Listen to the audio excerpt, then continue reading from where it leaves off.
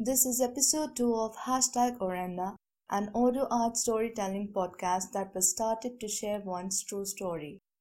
Please do like, share, and subscribe to our channel if you would like to see more of our episodes where people from all walks of life share their wonderful stories, their take on life, relationships, and emotions, among others. We try to post every week. Stay connected for upcoming episodes. This episode tells a simple story about a girl relishing a summery evening with her family that follows an unexpected and playful conversation. Let's hear what follows. It is narrated by Sanju Madhumita and is titled Garden Spells. One afternoon, sitting in the front porch of our home that overlooked a beautiful sunset, we were savoring the sublime breeze against the empty cups in our hands, conversing the events of the week. Born into a family of breadwinners, Sunday afternoons were the only time of the week when me, my sister, and my mother actually got some time to connect to each other. On the porch, we have a few small-sized garden beds scattered around where we successfully grow a few vegetables throughout the year.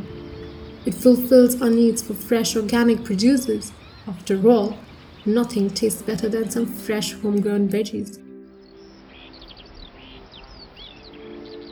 As I sat there watching the sky turn into different shades of color while enjoying the last bit of daylight and the company of my mother and my sister, I placed my eyes on the nearby flower pots.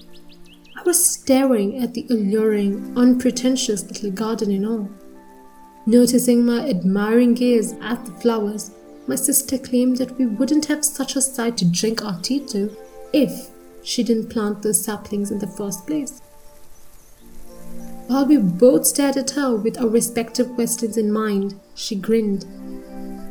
My mother then joined in the jest and told us that her saplings would have remained saplings had they not been nurtured every day. It was my mother's turn to join in the giggle, but little did they know I was about to drop the bomb on them.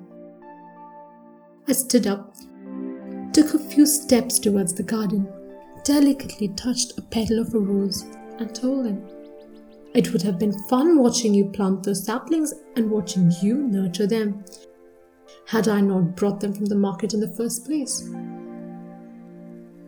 After an awkward silence, we all burst out laughing.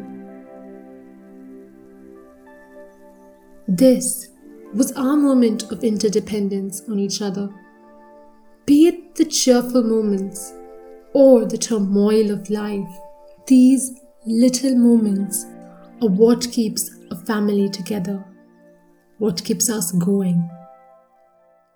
We complemented each other, and this is what a family means to me.